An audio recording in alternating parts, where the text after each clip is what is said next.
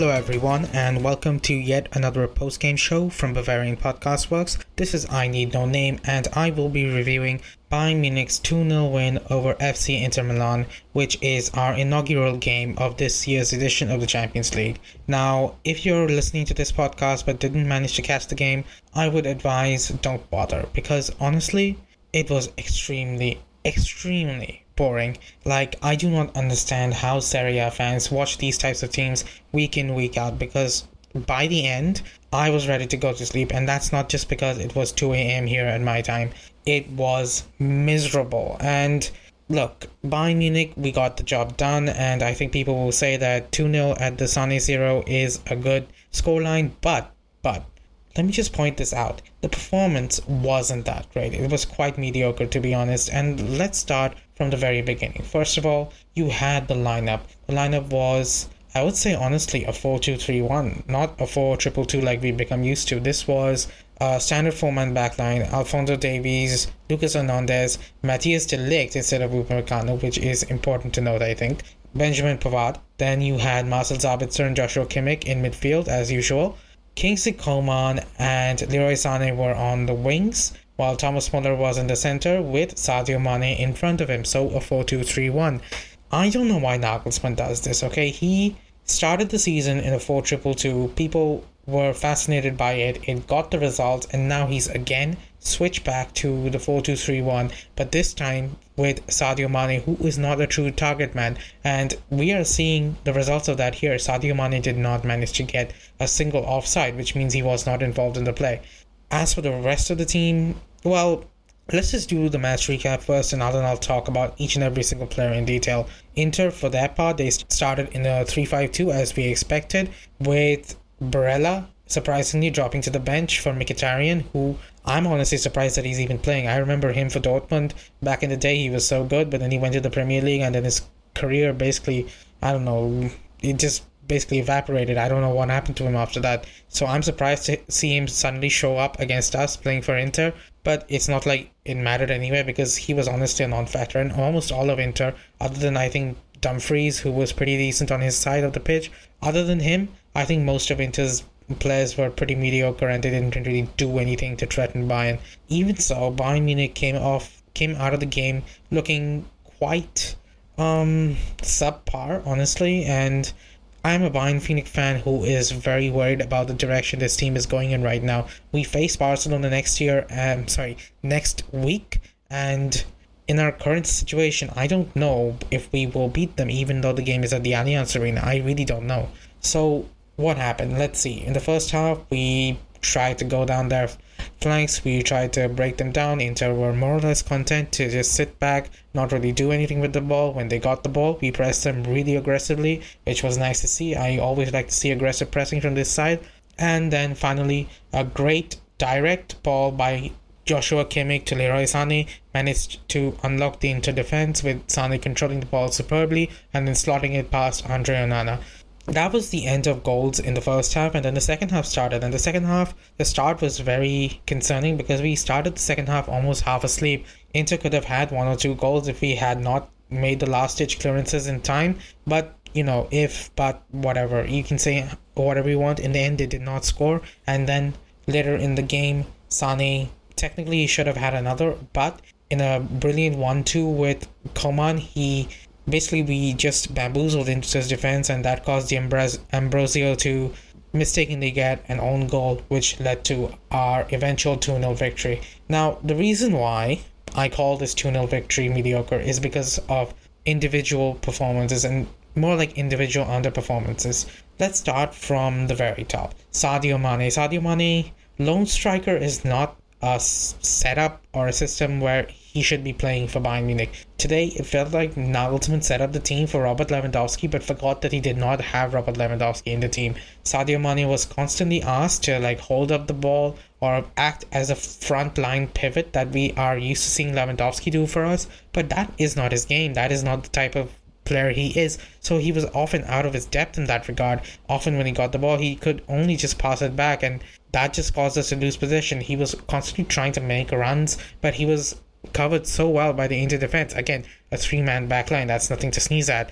That our players could not really find him with any of our passes, and it's not like we're good at crossing either, and it's not like Sadio Mane is a beast in the air, so that avenue was closed off to him as well. Overall, Sadio Mane was kept quiet, and even though he was like a factor in the game in the sense that Inter's defense had to pay attention to him, or he could have run away and scored, and he did get very close to scoring near the end of the game where I think it was Musiala who got the ball to him. Musiala or Coman maybe. I don't know exactly who it was, but it got the ball to him and he shot it straight at the keeper, which was kind of disappointing. I expected better finishing from him. But yeah, other than that, not a great game from him. And this is the second not great game from him in a row. Although in this case, it feels more of a consequence of the tactical setup rather than his own personal performance.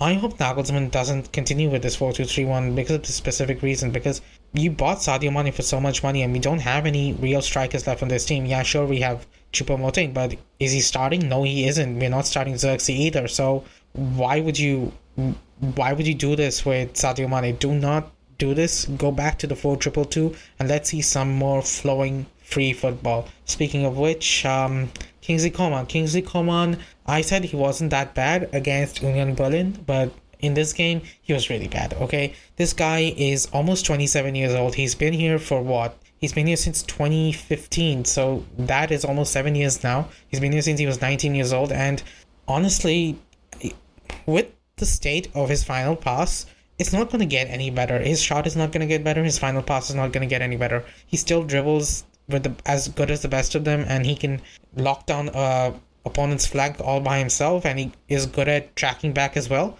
All these are good things, but his final pass is just so diabolical, and it just never seems to get better. That, like, it brings the whole team down when he's not on it. Like, I'm not willing to give Coman the benefit of the doubt anymore.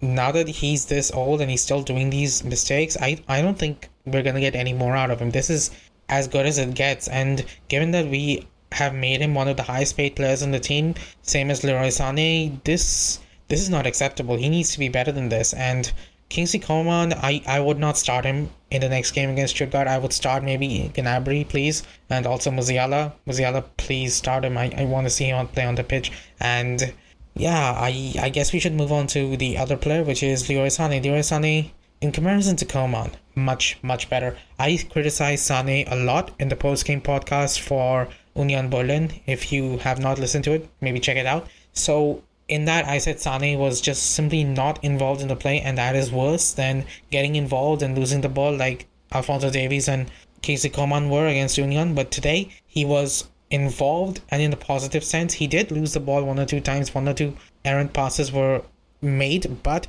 even so, when he got the chance to shoot on goal, he converted, and he had a cool head. He was constantly helping to create chances. He was constantly moving in the right areas, making himself available for passes from his teammates, which never really came, honestly. Like, the left flank was neglected slightly. I don't know why, and that's why it was kind of weird to watch this game, because like it felt like we were constantly going down the right side to detriment of the left, and that's another thing that Nagelsmann might have to address, just balancing out the two flanks a little more. It doesn't make any sense to have such a massive tilt towards the right hand side, especially when we have a player of the caliber of Alphonso Davies on the left hand side.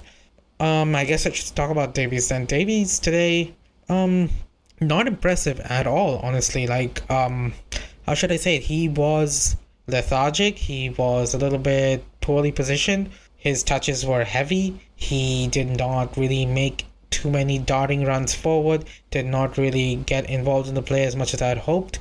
This is not the kind of Alphonso Davies we want to see. We want to see Davies bombing up and down the flanks and, constantly getting chances on goal, maybe helping the team create chances and, stopping counterattacks. And none of those things happened. Fair enough, Inter did not really counter all that much, but even so, a fair few attacks went on his flank, and it was always Lucas having to cover for him. And I get it. This is the trade-off that we make. Alphonso Davies, when he attacks, he will leave some space in behind that is there to be exploited. And that's the reason we have Lucas Hernandez, to try and close down those spaces, keep everything tight at the back. But this is not it. If Davies can't provide an attack, then why are we doing this trade-off in defense? It doesn't make any sense. And it's not like the team is using the width that he provides anyway. For whatever reason, Joshua Kimmich prefers strongly to pass to his right instead of his left, and because of that, there was a solid right-sided bend to Bayern Munich's play. Even Thomas Muller, who I will defend to my death, he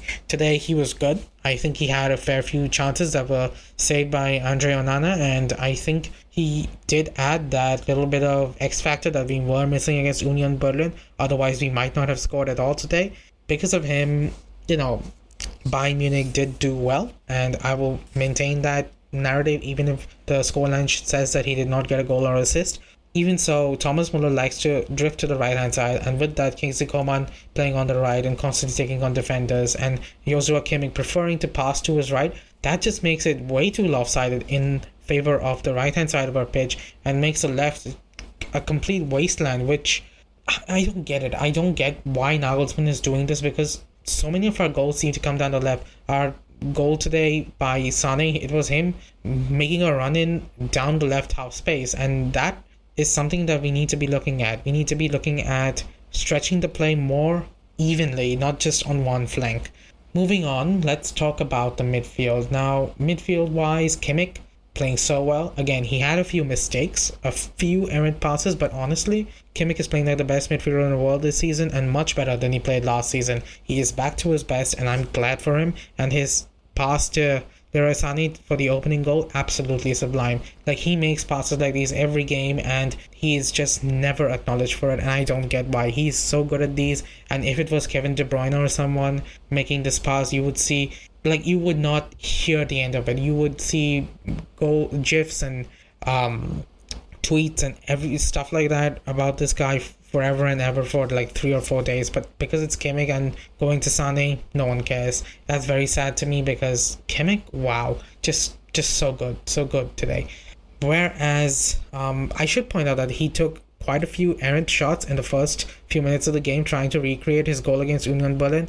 That wasn't so good. Maybe he should stick to passing instead of shooting. He's better at the former than the latter. Yeah.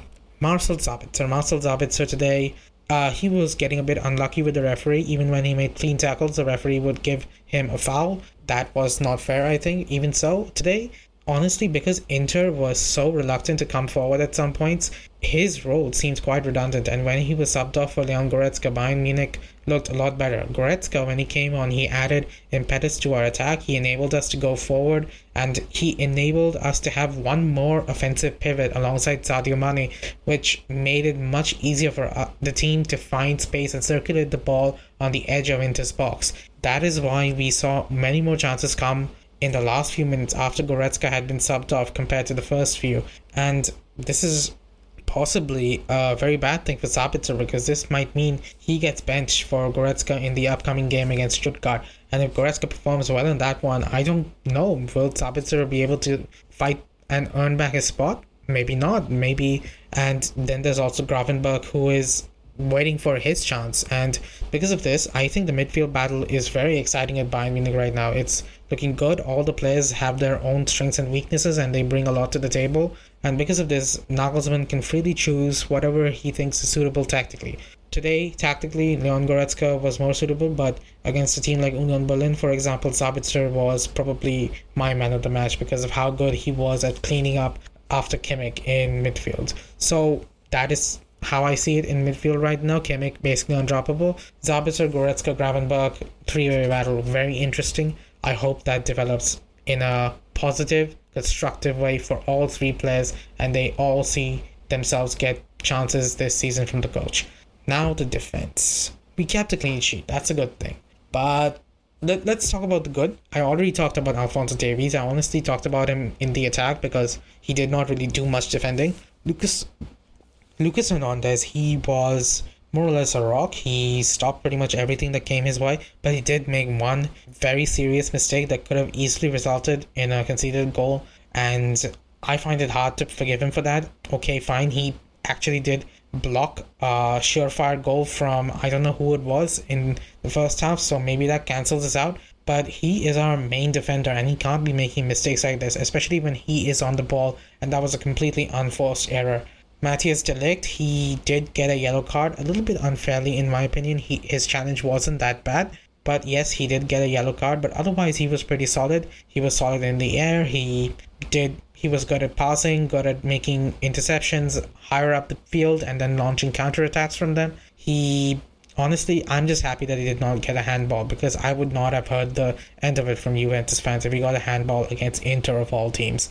De Ligt, he has a very weird style of defending. He's always a little bit clumsy to look at. It's almost like the Thomas Muller of defenders here, because he doesn't really look like a slick, solid defender like someone like Virgil van Dijk, but he seems to get the job done, which is all you can really ask for. But maybe it will cost him from the referees, because his defending style is so ugly that the referees might give him a foul when his tackle was actually already clean. He was subbed off for Dyer to Upamecano, and this is one of those things about Nagelsmann that I really hate. Yes, De Ligt was on a yellow card, but please stop subbing off defenders. It just makes the entire defense so much weaker. And Upamecano came on. He didn't really make any mistakes, but you could tell that the defense did not enjoy being interrupted or upset in that way, and because of that, Inter did get a few more late chances that did fall in front of Manuel Neuer. And Manuel Neuer, let me just say this is very uncomfortable for me, but I don't know, is Manuel Neuer declining? His shot stopping, in my opinion, is as good as it ever was,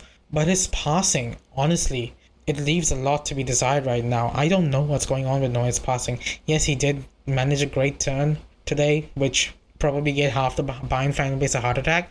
And yeah, he got out of pressure there, but so many times he was just sending the long ball and it went straight to an Inter player, or it went straight out of play for a throw-in. That's not the kind of distribution you expect for a goalkeeper of Bayern's quality, and definitely not for someone of Manuel Neuer's quality, who is usually above and beyond with his distribution and able to pick out pinpoint passes. His passing has been awful this season, and I don't know, he needs to work on that. I know that Nagelsmann does not really have any influence on how Manuel Neuer trains.